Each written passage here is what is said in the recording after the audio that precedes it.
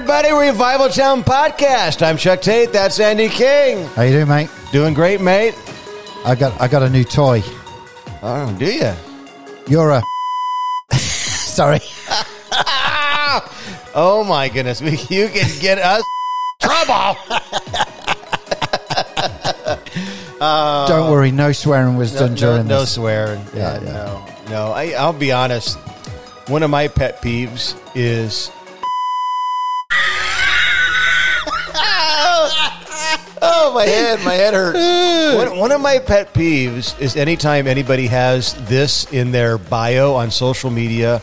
I've seen it on a T-shirt, and I used to do some writing for Charisma Magazine, and I wanted to do an article about this, but I didn't want to be canceled.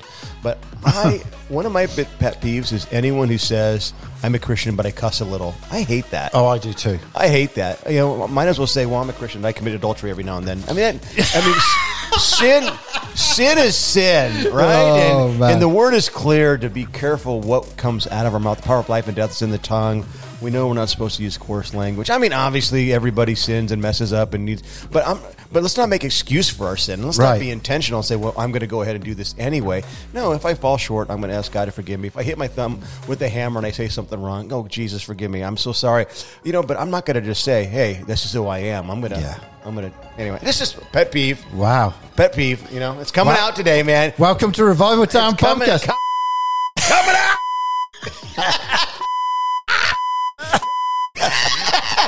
Hey, speaking of coming out, we have we just had lunch. Wait a minute, that's a different podcast. You're gonna have too much fun with that. But we just had lunch, as we do every time we pre-record these, and we usually record 2 or 3 episodes at a time.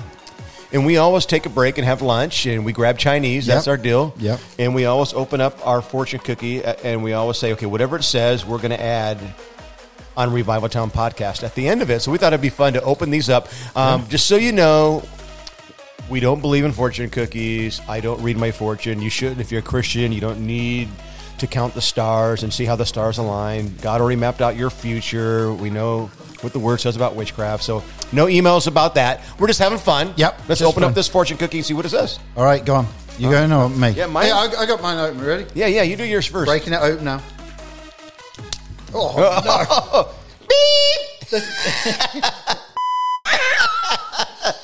All right, you guys can't see it. It just broke apart all over them. There's nothing inside it. What? No. There's nothing inside it, man. Hey, your fortune cookie's blank. That's a message from God. You don't need a cookie. Future. Now, my cookie looks burnt. Look at this. Doesn't it? Ooh. I'm going to open it up. Let's see what it says. I'm not eating it, that's for sure. All right, I'm going to read it right now. Here we go. Many receive advice, only the wise profit by it on Revival Town Podcast. Oh, look at that. Okay. That's a good one. Yeah. We need Deborah Folletta back so we can get some advice. Yeah. She's just bought out 2 books this year. It's crazy. Man, she's an animal. We had her on early on in the podcast, Deb Folletta. You want to check out that. That was a great episode. But you know what? People are enjoying what we're doing.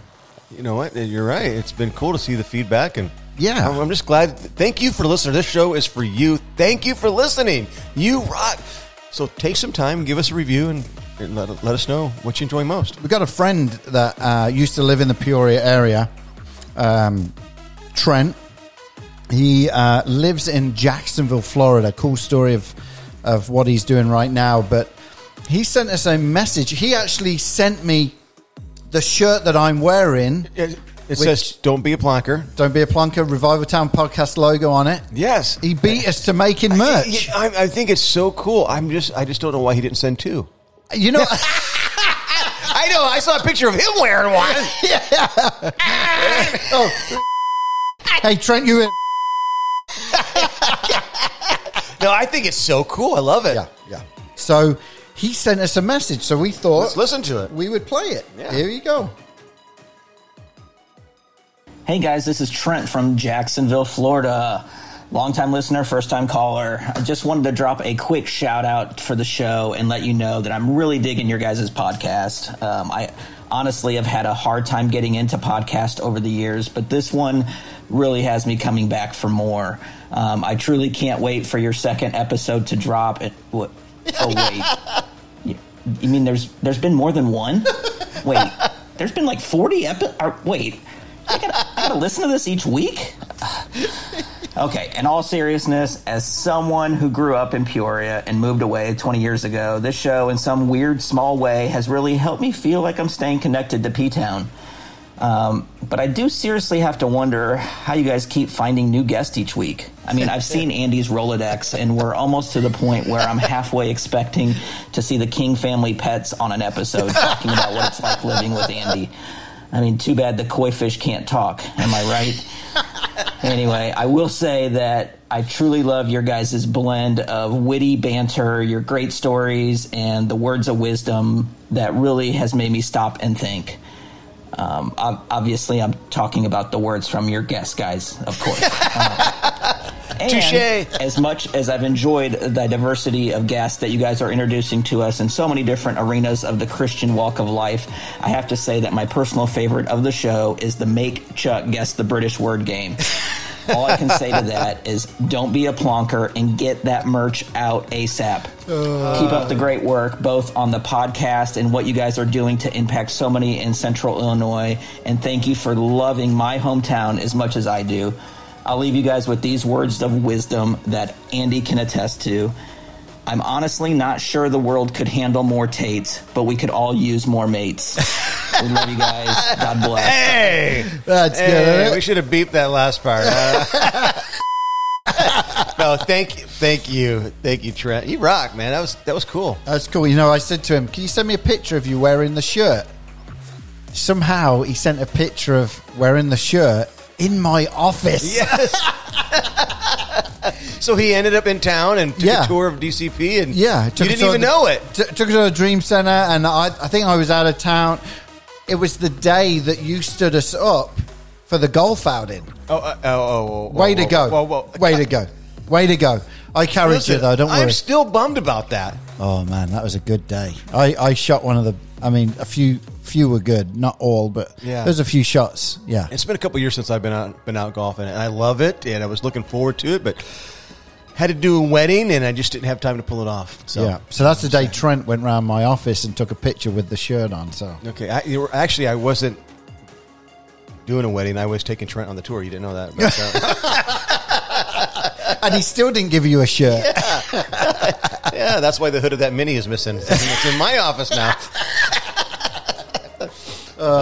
So there we go. Well, we are doing something different today. 2 weeks in a row. 2 weeks in a row. Just for fun. I know that some may have been listening last week when, Chuck, you interviewed me about everything to do with Dream Center, Andy King, all the stuff that's going on. Your life, man, your story, your journey. So today we're going to reverse it, and we are going to... Reverse the curse? Were you thinking that? We're going to reverse the curse. So we are going to interview you today, Chuck. We want people to get to know us a little bit better. Yes, they hear things during the podcast and when we're interviewing other folks, but really getting to know how we got to this point and the people in our lives and what we've done. So we want you to sit back and relax and just enjoy this next few minutes as we interview the legend. Right. Chuck Tate. This podcast is part of the Edify Podcast Network. Edify is a faith-inspiring app that brings together thousands of the best Christian podcasts in one place for your listening enjoyment. Cut through the noise and grow your faith by diving into the world's top Christian podcasts today. Download the Edify app for free from the App Store or Google Play, or by going to edify.app. That's edifi.app.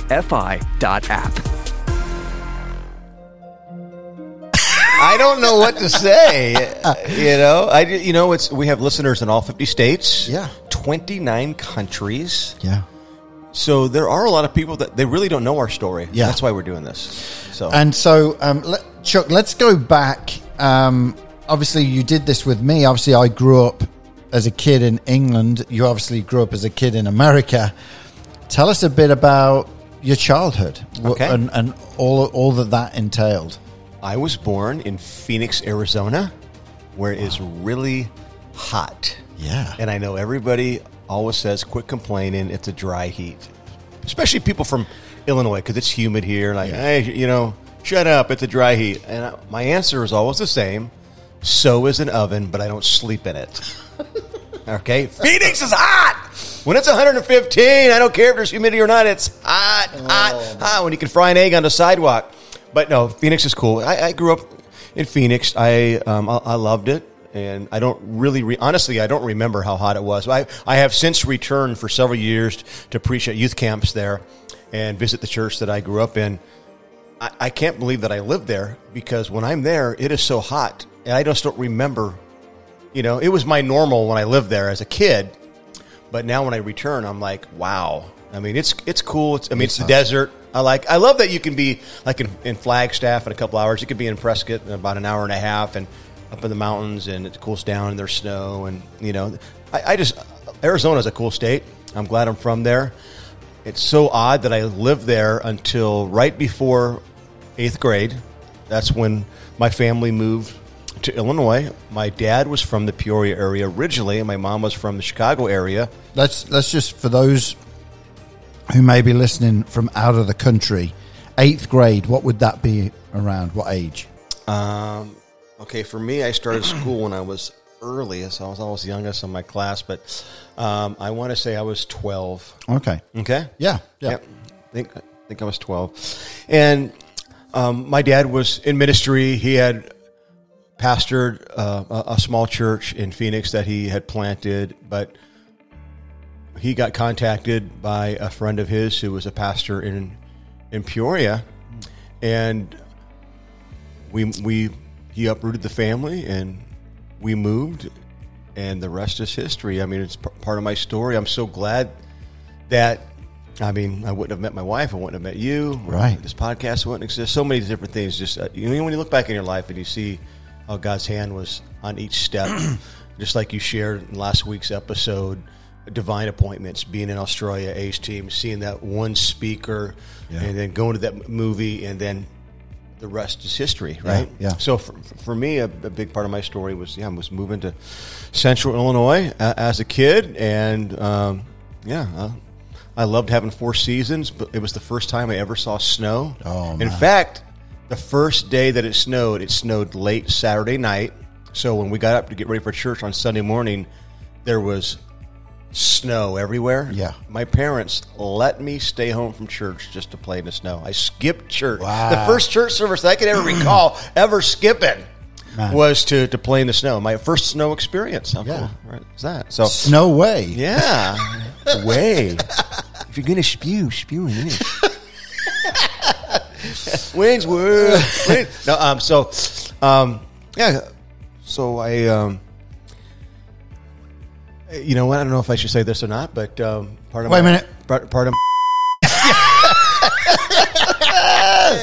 So I was started 8th grade, and my dad was on staff at a church, and anyway, I think it was high school that I got kicked out of a youth group. What? Yep, the church I was at, and it wasn't for anything immoral, or it wasn't for cussing and getting beeped. And it was. I won't go into it. Sure, I don't want sure. to go into it. I'm sure it's going to make a book. I love. Is it going to make the book? I love the family. It might have to be in a book, but it did have to do with a disagreement, and so I got. Looking back, and everything's cool now with all these people. Do you know these people still? I do. Wow. And so I got kicked out for I guess benched for a month or whatever. But in that time, I was hurt, and I didn't understand why. I didn't feel like I did anything wrong, and that led me to an AG church where the youth pastor there became my mentor, took me under my wing, and he is the one who suggested that I go to North Central Bible College, which is North Central University today. Yeah. It's in Minneapolis, Minnesota. It's an AG Assembly of God school. I was about to go to Christ for the Nations in Dallas, but really, I really looked up to him, and obviously my hero has always been my dad, and he's a power preacher, old school, R.W. Shambach, man, but in my high school years, my youth pastor just invested so much in me. He believed in me, and he was instrumental in me going to North Central, and I did, and I ended up dropping out of Bible college. After my first year, I went to this camp in Florida. Yeah.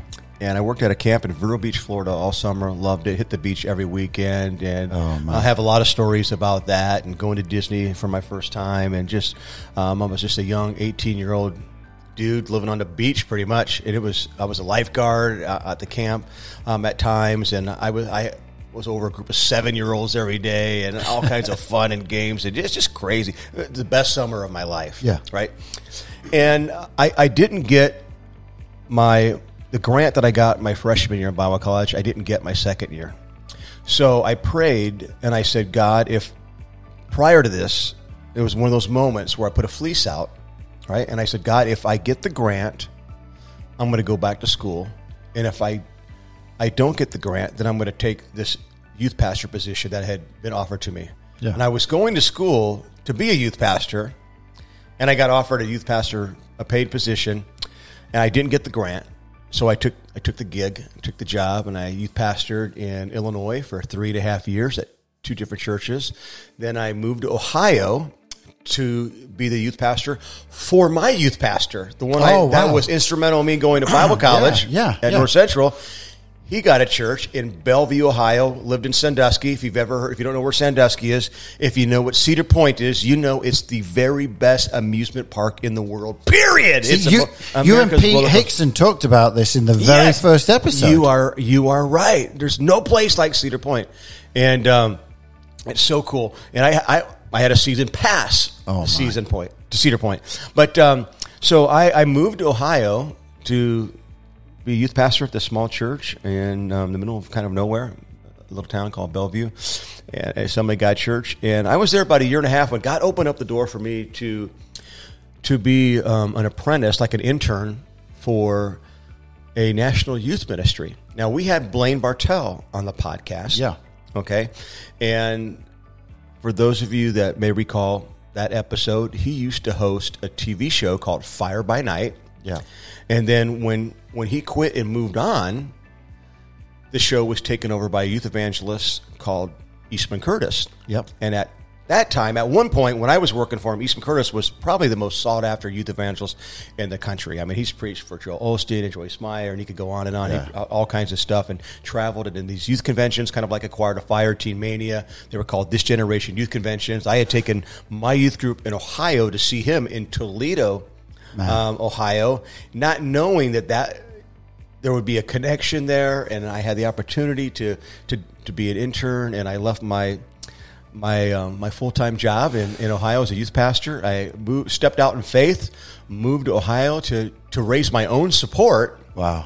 To work for this national youth ministry, but a year later worked myself into a job, and I went from being an intern to leading the internship program and developing it, and then I became the convention manager, where I was the liaison between our ministry and the host church, and I began to go on the road. I began to speak and preach, and got to co-produce a national television show that aired on the Inspirational Network and TBN, and then I had the opportunity to do national radio, and God opened up all these doors, and it was there while working for that ministry that I started attending 2 churches, which first time I'd ever attended 2 churches in my life. All right, but it was the Bible Belt, mega churches on every corner. Yeah. The only city that I'd ever lived in where you could see a fender bender, and instead of people cussing each other out with the beeping, they would be holding hands praying. Right? Wow. And just Tulsa's just a cool city, cool community, and we've had a number of people from on Revival Town podcast from Tulsa. Yeah, but I was attending Church on the Move, which at that time was pastored by Willie George, which was the ministry that had the show Fire by Night. Eastman had been the youth pastor there at one time. Blaine Bartell built 180. We talked about that prior. And now Whitney George is the pastor, and they've done a really cool creative conference called Seeds in the past. And just Amazing. So I was a part of that. In fact, I was serving in the youth ministry when they came up with the name 180. Oh, cool. Yep. And there was a young girl in the youth group who won, I think, a pizza party who came up with the name. Oh, wow, that's cool. Yeah, I mean, and so I was serving at Church on the Move, and I remember doing some drama and on the main stage and being a part of the youth ministry and just serving and being a part of that on the weekends because that I was in town. But we would travel all over the country and Canada doing youth conventions, but the ministry was based in Tulsa and day-to-day operations and all that kind of stuff. So there were times where I just was part of Church on the Move. But there was this really cool church called Guts Church. It was like rock and roll church. Pastor Bill Scheer. It's featured in the Riot movie, the Carmen Riot movie. Oh, yeah. Did you ever see that movie? Yeah. Did you know who's in it? Uh-uh. I am. Oh, there we go. I'm an extra. I played movie star Chuck Tate.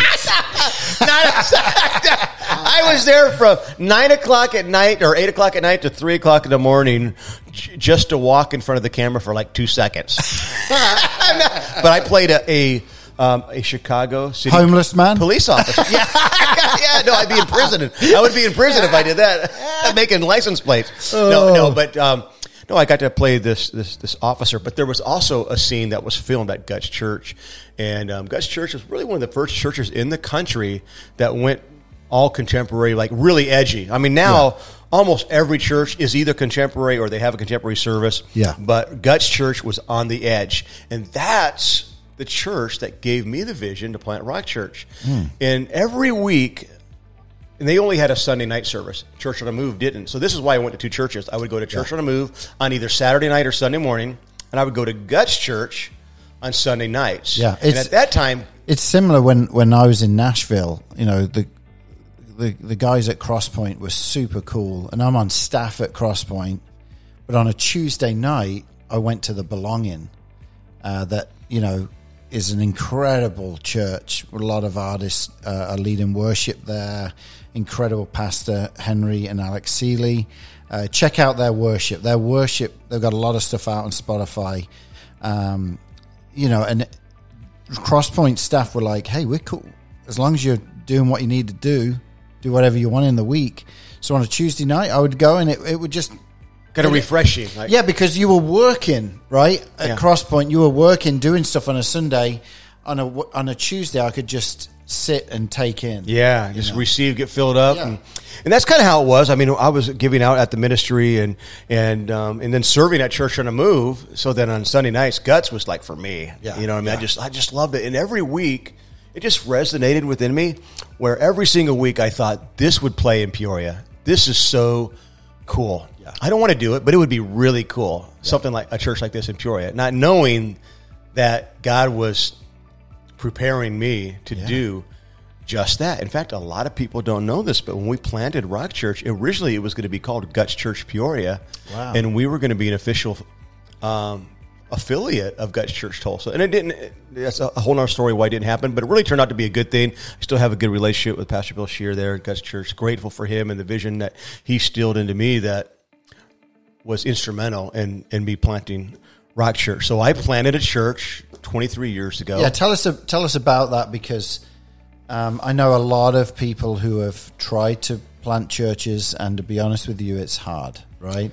Yeah. Tell us about the evolution of that. You planting a church, and also, when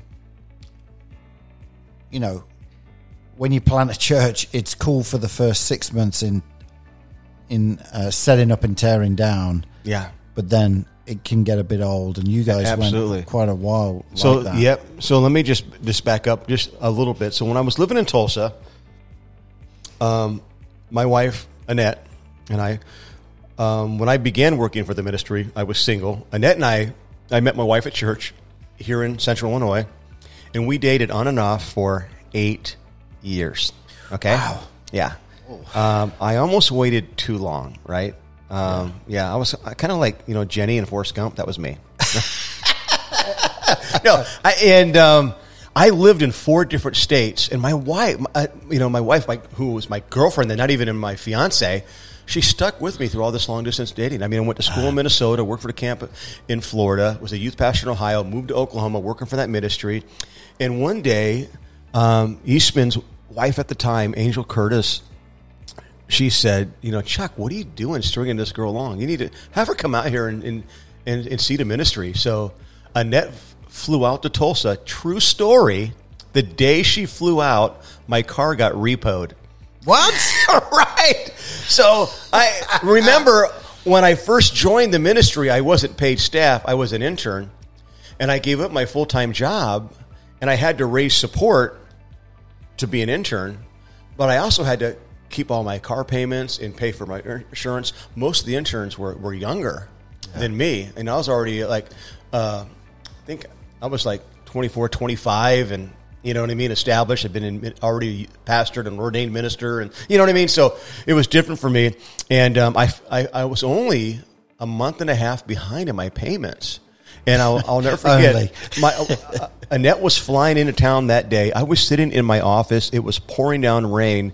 And all of a sudden, I heard this beeping behind me, like something was backing up. And I didn't think anything of it. Well, then I turned around, and a tow truck was taking my car. And I didn't know it was getting repoed because I'm like, it's only like a month and a half behind in my payments. And it was, anyway, I just... hey, this is raw. This is real. This is where I was at in life at that time, man. I've learned so much since then. But I ran outside in the rain, and just before the tow truck was pulling on the parking lot and banged on the window, and the guy stopped. I'm like, "What are you doing? This is my car." He's like, "Sorry, man. I'm just doing my job." And I didn't have a way to get my wife from the airport. She's there in town to visit, to meet Eastman and Angel, and it was just a crazy day, crazy weekend.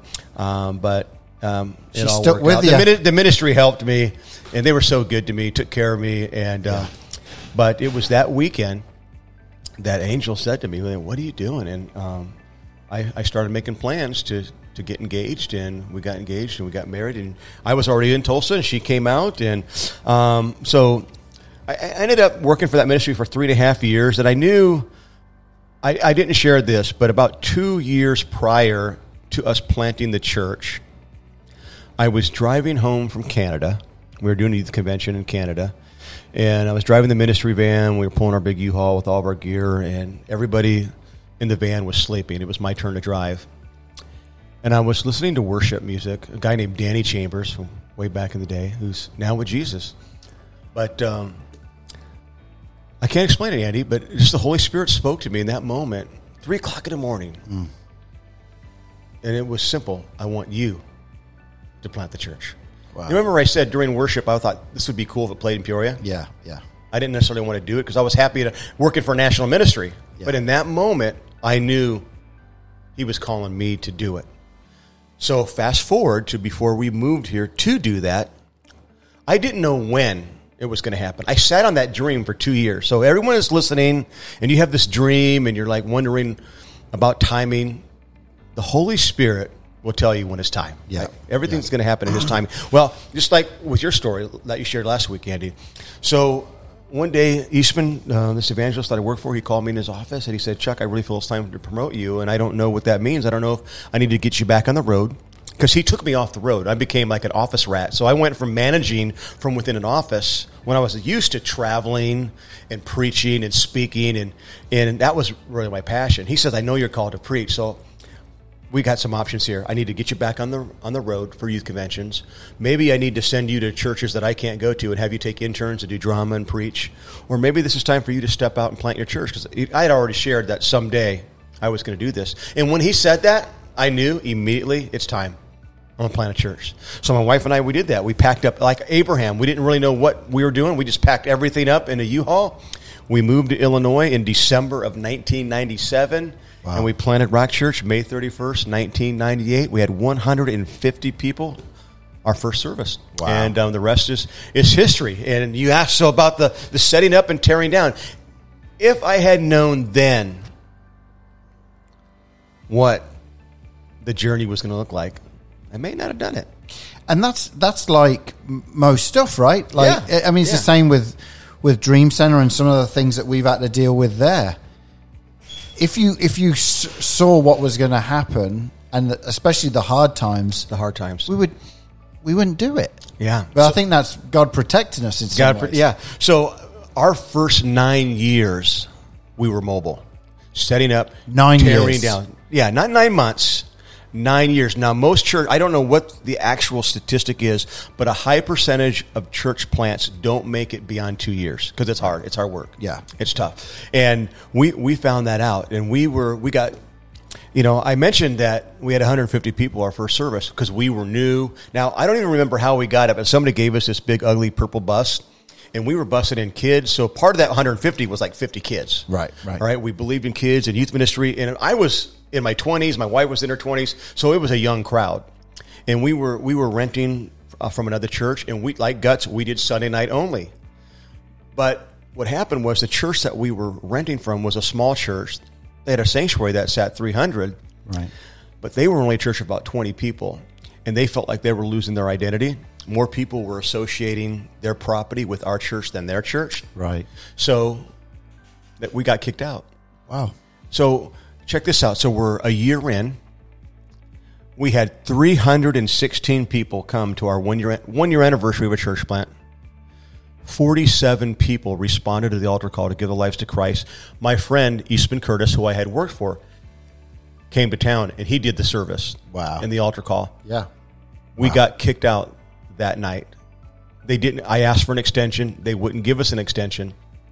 We went from having 316 people in a service with 47 people getting saved. We had no place to meet the following week. We met in a park. And we had outdoor worship, and we didn't know what to expect. This was before, cell phones were. I mean, there were some flip phones, but this was before cell phones, and even before Facebook, before people used the internet like we use it today. Yeah. So it was hard for us to even communicate that. We just had to go put a note on the door. Hey, meet us at the park. And then, and then we moved into this campground for 2 months, which was a really cool place for an old style Pentecostal camp meeting service, but not for a church that met every week. And we lost most of our people. No air conditioning, sawdust floor. Did I mention there was a snake in the nursery? What? Yeah. Not great marketing. Yeah, that's not. So we got down to like 60 people, and I was discouraged. And then we moved to a Knights of Columbus in Morton. From there, we ended up in a skating rink. I think that's where I first collided with you and the church, because I remember it being in the skating rink. Yeah, I think it was because at that time I was doing a youth show on the local Christian radio station here called the House of Faith. Yes. And a lot of people would call in on a Sunday night when we would be doing it, and they would be coming from church or had been at Rock and, asking us to play early Switchfoot or Cadet or Skillet, those early bands. Yeah, I think that's how I met you, because Chad Ingham, who was one of the pastors on our staff. Yep. This was before he was even married. In fact, I invited him to Rock Church, and he came and visited during our first year. He went home, and he called his fiance in Arizona. He said, "Hey, I found the church we're not going to." But he's been with us ever since, and he's one of the pastors on our staff now. And he took us on the golf outing the other week that you didn't show up to. Skipped. Dang it! So but so it was really hard. And when we moved into the skating rink, we kind of reinvented, recast the vision, and pretty much kind of started over and built it back up to a couple hundred people. And we would open up the skating floor after church. We're the only church that, hey, come for a great service, and then skate and joust, and there was laser tag, and it was a lot of fun. Yeah. And we were there for 2 years, but we were kind of in the way. There, the owner of the skating rink was on our staff for a while, and then he's the one who purchased the skating rink and allowed us to sublease it. But it got to the point where he's trying to build a business, we're trying to build a church, and we had a semi rig parked on the property, and all of our stuff was in it. So every Sunday afternoon at 4:00, a skate session would end. Yeah. We would show up with volunteers, and we would unload the rig. 200 chairs, this huge stage. I don't even know why we used so much staging. We had these 4x8 sections of stage, several of them 3 feet off the ground with planks. We would put together this massive stage in a backdrop, and all the chairs. We would convert an area into the nursery in the kids' church. And every single week we had to do all this work, and we did that for 2 years, and then it was just time to really, I felt it was time to quit. And it's one of the times that I was done. Yeah. And I was struggling, and I felt like God gave us this vision, and we needed our own space. And at that time I got offered a pastoral position at a mega church in Tulsa, and everything in the natural pointed to, you need to take this, Chuck. They were going to hire not just me, but they were going to hire my wife, and combined, it was going to be a 6-figure job. Right. I think I was making at that time $250 a week. Wow. At this little church plant. And I went out there, I checked it out, and really everything said yes, except for the Holy Spirit in my heart said no. Yeah. Because I've called you to Peoria.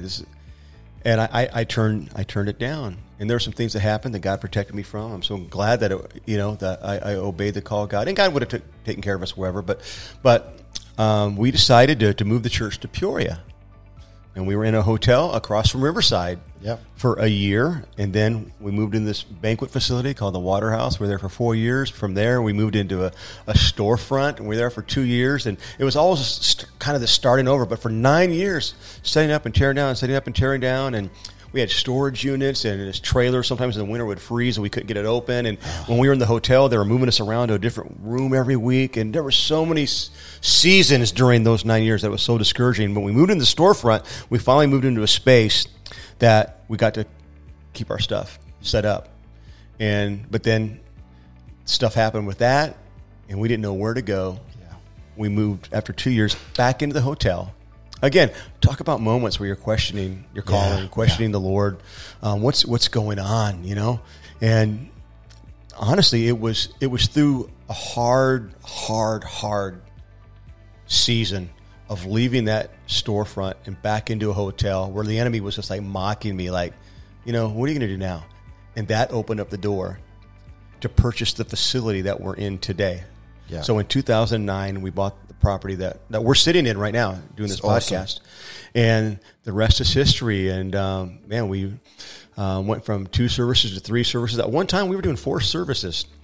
And we were doing 3 Sunday mornings and a Saturday night. And it's been a great journey. And God has blessed us. And I wouldn't trade any of it. Right. It shaped me and made me who I am today. And, during that journey, a few years back, God started challenging you to share your story, and this book that was in you came out. Can you go into a bit of the process of that? And some may have heard the story, but I think you should share it anyway, just of how you got the book deal. I think is a God thing as well. Okay. Well, first of all, so the book is called 41 Will Come, but before it was ever a book idea, it was just a sermon. Yeah. And you as a pastor and a minister, there's probably certain messages that you have that's just become like your life message. Yeah. Like if I ever get invited to speak somewhere, I'm preaching this. And that's the way it was with 41 Will Come, inspired by a cassette tape that I had of this band called Harvest. And they had an album called 41 Will Come. And the title track was this song called 41 Will Come with 3 examples about 40 and 41. For example, in the Bible, it rained 40 days, 40 nights. On day 41, the rain stopped. Goliath challenged Israel 40 days, 41 came. David slew Goliath, right? So I wrote this sermon, and I decided to research and explore all the 40s and 41s in Scripture. Because when you look at Bible, let me just say there's nothing magical or mystical about the number 41. Right. All right. There's no power in the number 41. The number 41 for me is just a reminder of God's faithfulness. Every time I see that number, it reminds me of His faithfulness. Yeah. Because in Scripture, the number 40 represents a season of waiting. The number 41 is when the breakthrough comes, second chance, new beginning, that sort of thing. So this was kind of like my life sermon. And so what happened was when we planted Rock Church, about a year in, Peoria got a football team. Do you remember this? Oh, yeah. The Peoria Pirates. Yeah. Right? I mean, Arena Football played Peoria, and it was a hit. Absolutely. It was selling out. We're talking 9,000 fans. Yeah. So before the season began, again, Holy Spirit moment. It's part of my story. I just felt like I was supposed to contact them to see if they had a chaplain. So I called up the front office. Do you guys have a team chaplain? If not, I'm a local pastor. Just started a church a year ago. Love to be part of it. All right, well, we'll talk to the coach. We'll call you back. I didn't expect a call back. They called me back. Coach wants to meet you. I'm like, all right. I went down to the practice facility to meet the coach. I prepared this packet of information all about myself, because he didn't know who I was. Yeah. And didn't know at that time how intimidating Bruce Cowdery is. He is a legend, an incredible football coach. In fact, he coached the Chicago Rush in the arena football to a championship, and with a team owned by Mike Ditka. Yeah, right? yeah. So I'll never forget, I walked into that practice facility, and I was nervous. And on my way there, I'm like, God, should I even be doing this? I'm pastor at church, so I have time to be his chaplain, Yeah. I walked in, and I just walked up to him, and right before I could say anything, he looked at me, and he goes, "You the guy that wants to be our chaplain?" And in that moment, I wasn't so sure, Andy. And I said, "Yes, sir." He goes, "You're it. You're the new Padre." And I said, "Well, I have this packet of information. You don't know anything about me. I could have got out of prison." He goes, "I don't need that. There's just two things you need to know, son." I said, "What are they?" And he said, Number one, chapel is not mandatory." I said, "Okay." He goes, "Number two, I cuss like a sailor. I love the good Lord." Oh, wait. Yeah. Yeah, he wasn't kidding. Yeah, man. But great guy, and opened up the door. And so what happened was, during our first year, we made the playoffs. So there was pandemonium in Peoria over the Pirates. And if you don't know what arena football is, it's like tackle hockey. It's awesome. So we made it to the semifinal playoff game, right? I mean, England just won the semis a few weeks ago, right? Yeah. So we made it to the semifinal game. If we win, we go to the Super Bowl of indoor football, the Arena Cup. Gold Cup, it was called the first year, I think. If we lose, we go home. So in my chapel, my pregame chapel service with the team, I had like 10, 15 minutes. I shared this little message called 41 Will Come, right? And I shared the biblical examples with the team, just like I shared. Rain 40 days, 40 nights, 41 came, the rain stopped. Moses committed murder, hid on the backside of a desert, 40 years, 41 came. Moses received a second chance when he was commissioned by God to be the rescuer of Israel. The people of Israel, after being rescued, went through on dry ground, ended up in the wilderness. How many years? 40 years. 41 came, a new generation entered the promised land. Goliath challenged Israel. How many days? 40 days. 41 came. David slew Goliath. And there's more examples I won't get into now. Sure, right? sure. And I shared all these with the team, and of course, I was talking about the game, but I was really talking about life. But the last thing, check this out, Andy. Now, this is where it gets crazy. The last thing I said to the team before they went up and played the game was, no matter what happens in this game tonight, if you get stuck on 40, don't quit, because 41 will come. Yeah. Well, they won the game, but the final score was 41-40. Whoa! Right. Come on! Yeah, you can't make that up. No. Right? I mean, and it had nothing to do with me. And in fact, it was so crazy after the game. I mean, people started jumping over the wall and storming the field and high-fiving players, and I was right there in the pandemonium, man. And I would run up to guys. I remember running up to this guy, Cedric Robinson, and I just grabbed him by the shoulder pads, looked at him, I said, 41 game, baby! And he's like, yeah! And then all of a sudden he stopped, he looked at me, and his eyes got real big. He's like, yeah! And I wasn't thinking about the score. I was only thinking, hey, we won, we're going to the championship. It wasn't until the ride home, listening to the postgame show on the radio, that my friend Mike, who was with me, looked at me and goes, Chuck, I can't believe the score. I said, I know, man, it was 41-40. And then when I said that, it registered, and I almost drove off the road. Yeah. But that was the moment where in my heart I knew I was supposed to write a book. Yeah. But then it was just a dream for like 10 years where I talked about it, I preached about it, we did an 8-week sermon series about it. I was kind of all talk, but I wasn't crafting it. But then our friend Jim Powell invited me to a writers conference, and they had a partnership with Tyndall House Publishers, and I submitted my proposal, and I won a book deal. So, yeah, kind of fast forward to and that's how it happened. There were, and Esther Federkevich, my agent, it was her conference. And she shared on a previous episode of Revival Town podcast, which that they had a whole bunch of entries. In fact, they had so many that they had to delay announcing the top 10. Well, man, I'll never forget when my name was on the top 10, how excited it was. I went to Austin, Texas, and then Mark Batterson got up and preached, and as soon as he was done, they introduced before he preached, that that I was the winner. I'll never forget just listening to his sermon that night, knowing that I had just won a book deal. And, Yeah. and it's just, the rest is history. The process, was that pretty tough then, or did you have material from over the years? Because I know that, a lot of these guys like Judah Smith, for instance, he has a ghostwriter that would take all of his sermons basically and really craft a book from this ghostwriter, you know what I mean? Yeah. Did you have a lot of material from all the preachers and everything, or did you go and rewrite? I had so much information because, like I said, I had for 10 years wanted to write the book, so I had lots of files and folders and I had acquired information. But really, what helped jumpstart it is I took an 8-week sermon series that I did. I was intentional in this. I did an 8-week sermon series, and then I had somebody transcribe. Yeah, like a ghostwriter type thing. Yeah, I had somebody, well, not like a ghostwriter. Ghostwriter will take your series, and they will write. I see. I had somebody just transcribe word for word what I had preached. I see. And that became a foundation for several of the chapters. So I had a good starting point. But what most people don't know, so talking about the ghostwriting thing, a lot of the megachurch pastors, not all of them, but a high percentage of them, they have ghostwriters. They don't write their own book. They write their sermon, they preach a sermon, a ghostwriter takes their sermon, gives them their voice, but they actually do the ghostwriter does the writing. Right. And then they collaborate and they meet with the author.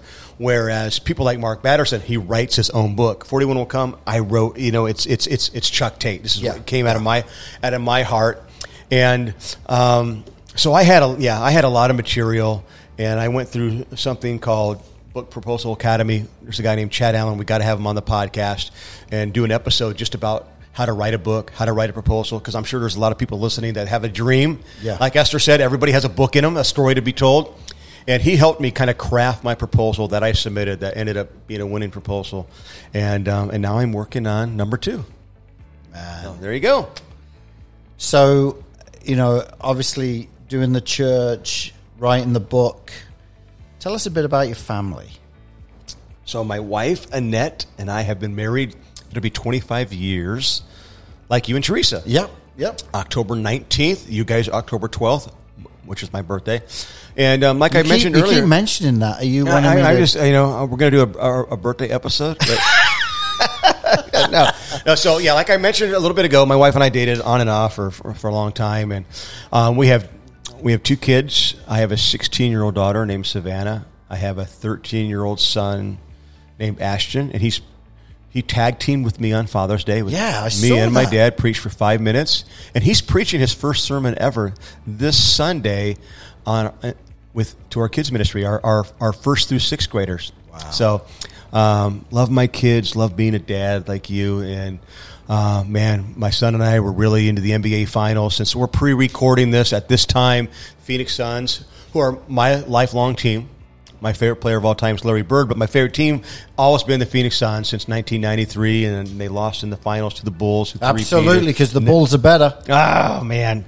That year, Phoenix had the best record in the NBA. It was their year. They won in triple overtime in Game 5 in Chicago. In Game 6, John Paxson hit a shot with 18 seconds left. Phoenix couldn't get a shot off, and that ruined my life. And you know what else? There was another guy who was pretty good at that time. Yeah, I can't remember his name. What was his Michael something? Yeah. No, that was the year that the Bulls three-peated, and obviously Michael Jordan is the best of all time. But I was distraught. So this is before, having games on our phone. Right. So I actually had church that night, and I ran as soon as church was over, man, I ran to the car and drove to a McDonald's that had the game on, and I got there just in time to see the Suns lose. So you know what I did? I went outside, and I threw my large Coke. I just chucked it in the parking lot. No pun intended. I took my wallet, and I slammed it on top of a USA Today vending machine, and I left. And halfway home, I realized I left my wallet. Oh, my gosh. And I prayed. I asked God to forgive me. I had to repent from some of the things that I said when I threw my cup. And I went back, and the wallet was still there. Oh, man. And so what is it with you and wallets? Because you lost your wallet the other week. That's crazy. What's it, if it's not tires blowing or... You know what? So that's good. That's good. Well, apart from liking the Suns over the Bulls, I mean, you're a good guy.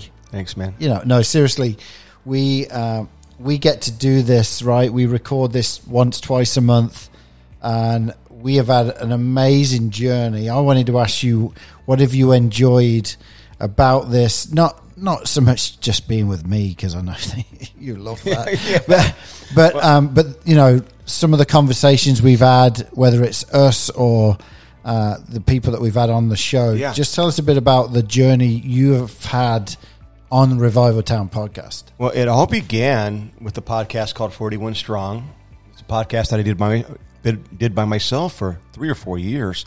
And you were a frequent guest. Yeah. And it was one of the last times you were on that I went home and I told my wife, I really think it's time to shut down 41. I want to do a podcast with Andy. And that's when I approached you, and you were kind of thinking the same thing. And we started pitching names, and the name that I wanted was already a podcast. So you're like, what about Revival Town? And as soon as that is it. Yeah. It's Revival Town. That's and it. really just bringing a light onto people that have done stuff in certain towns and cities and go on. Sorry. So my favorite part is our record days. I love coming to the church. We usually do 2 to 3 episodes at a time, and we have our system down where we set up the studio. You have this studio in a suitcase. That you come and you set up, and we get ready to go, and I brew the coffee, and then boy, you do good coffee. Although I'll keep providing the beans. You keep providing me the beans, man.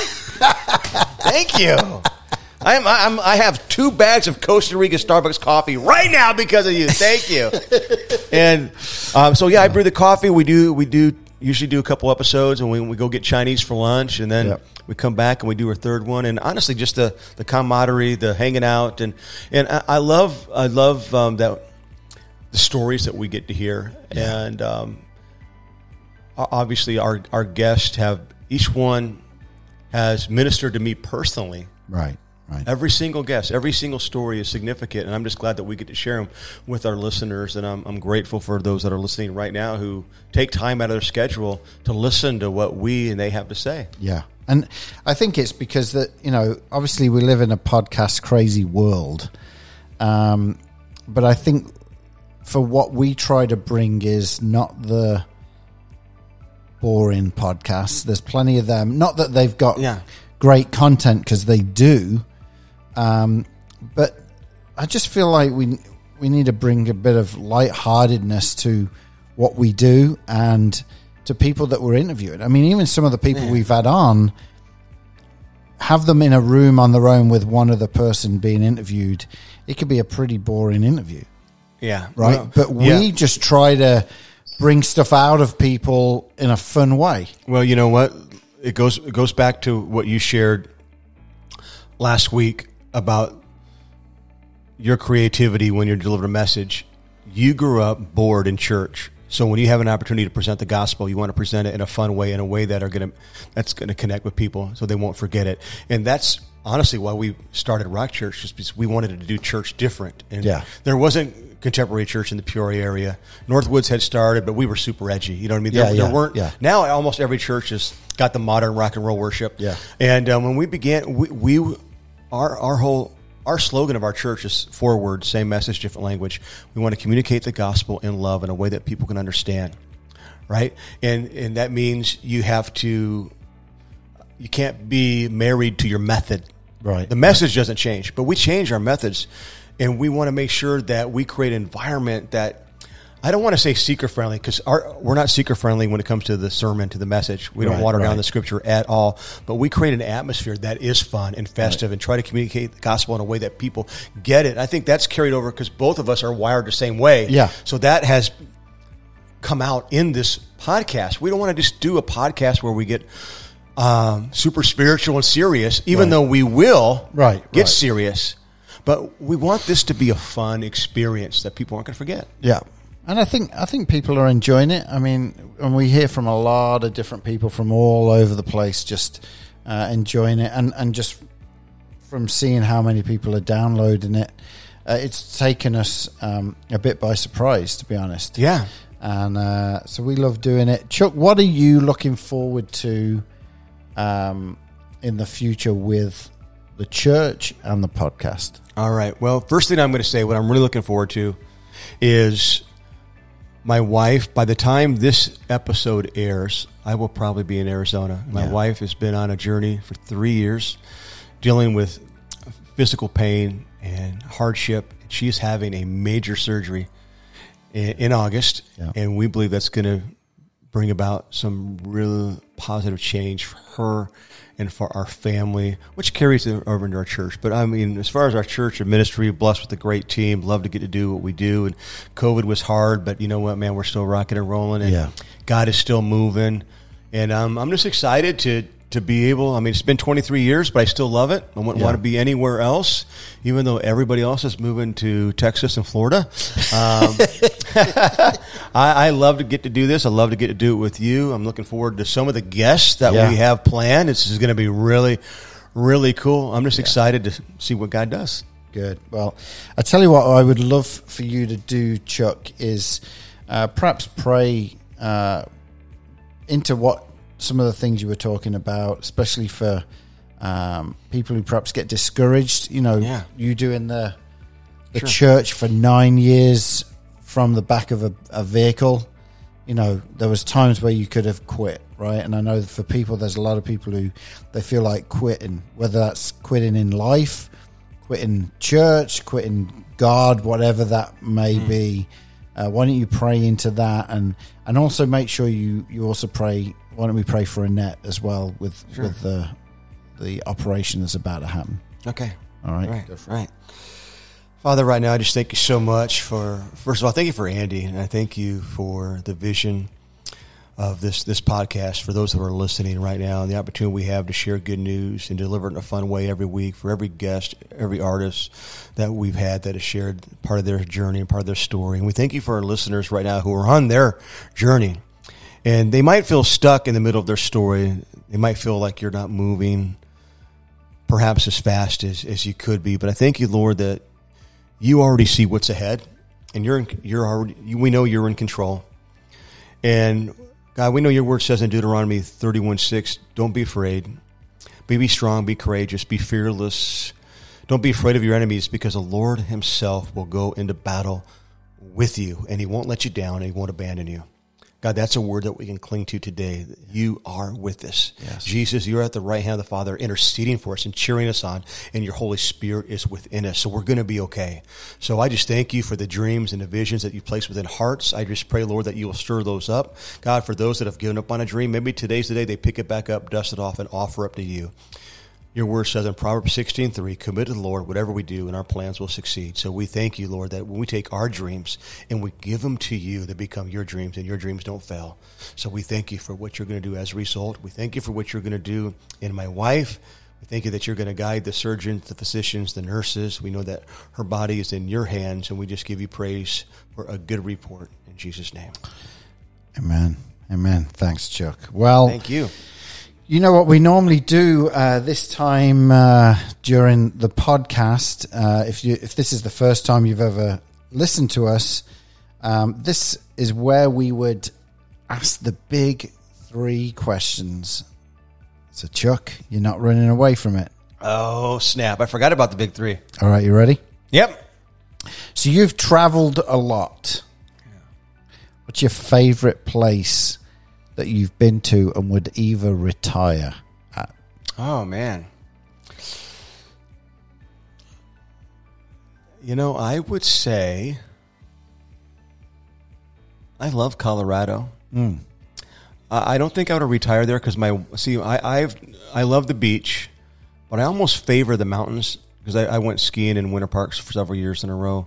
Got to love Colorado. My wife loves the beach, so we would probably have to retire somewhere where there is mountains and a beach, like maybe the Northwest, Pacific Northwest. And I'm not going to say California because everybody's leaving California, but I've been to every state but Alaska. One of my very favorite states to drive through, believe it or not, is Colorado. Okay. Let's say that. Yeah, okay. Okay. Oh, that's all right. That's all right. Okay. Yeah. All right, well, let's keep on that. The questions, obviously, you asked me last week.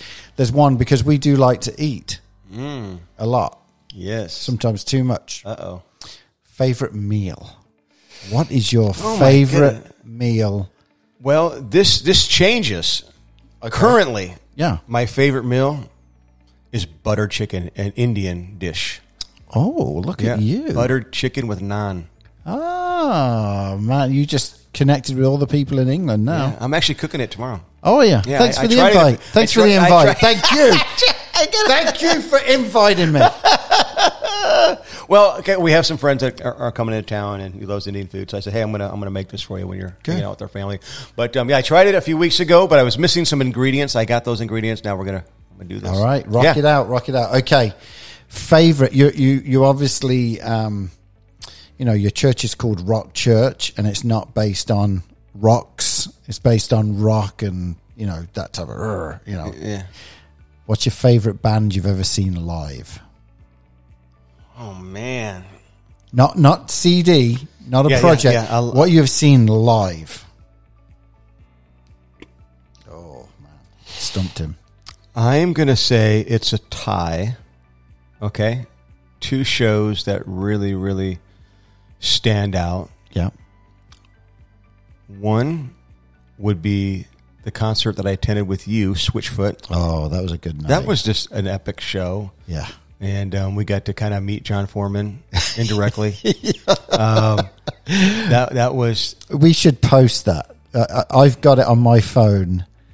Yeah. This week we will post John Foreman's backside in your face. Okay, all right. What was the other one? So the other one was, I could probably say so many Cornerstone Festival concerts that I saw the year, so it's too hard to narrow one of those down. So I would probably have to say there's a show that when I was a youth pastor, I brought in a band called One Bad Pig, and I almost got fired after that. They were a punk band. They did a song with Johnny Cash, believe it or not. But I almost got fired because I took out, this was more of a traditional church, I took out all the pews for the concert, but I didn't draw a map of where they go. So when the concert was over and everybody left, and I was a young youth pastor, I didn't have a lot of help lined up, and I couldn't remember how the pews were set up, and there was church the next day, and we were between pastors, and the board was not very happy with me. But in this concert, a guy who is now a friend had experienced a fire. His parents were out of town. He had a party. There was a fire. His sister died. Wow. He gave his life to Christ at this concert and has been a Christian ever since. And I got to preach the funeral for his dad a couple weeks ago. Oh, wow. Wow. So there was fruit from that crazy, wild punk show. Yeah. Wow. Yeah. Well, I just want to thank you for doing this podcast with me, Chuck, because it'd be pretty boring if it was just me doing it. So thank you for this and sharing your story today. But you know what's coming next, don't you? Oh, yeah, Tate and his mate.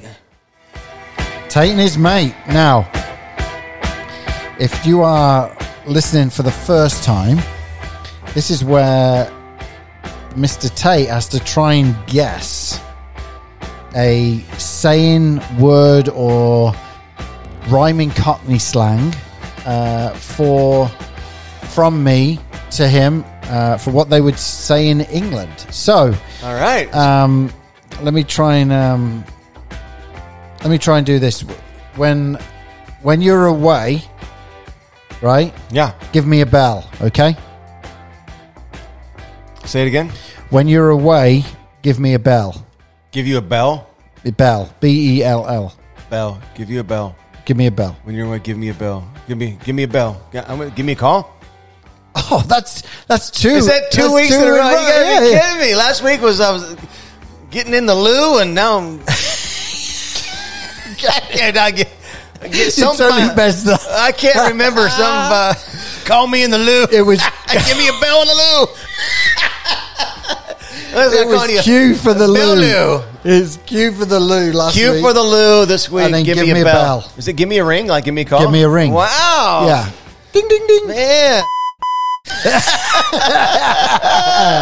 So there you go. So man, you got another saying. So this week, if you're listening, just throw it out there. You may see someone say, instead of give me a call this week, instead of saying that, say, give me a bell this week. See what this says. There you go. There we go, mate. That's been fun. How can people connect with you? Okay, my social media handle on all platforms is Chuck.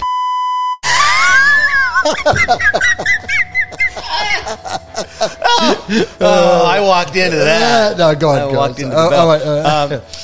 Chuck E. Tate. It's really easy. Like Chuck E. Cheese. Chuck Tate. E. Like Chuck E. Cheese, but Chuck E. Tate. Tate. And I will say my favorite social media platform is TikTok. So come hang out with me on TikTok. Because he's one of the cool kids. Yeah, it's fun. So.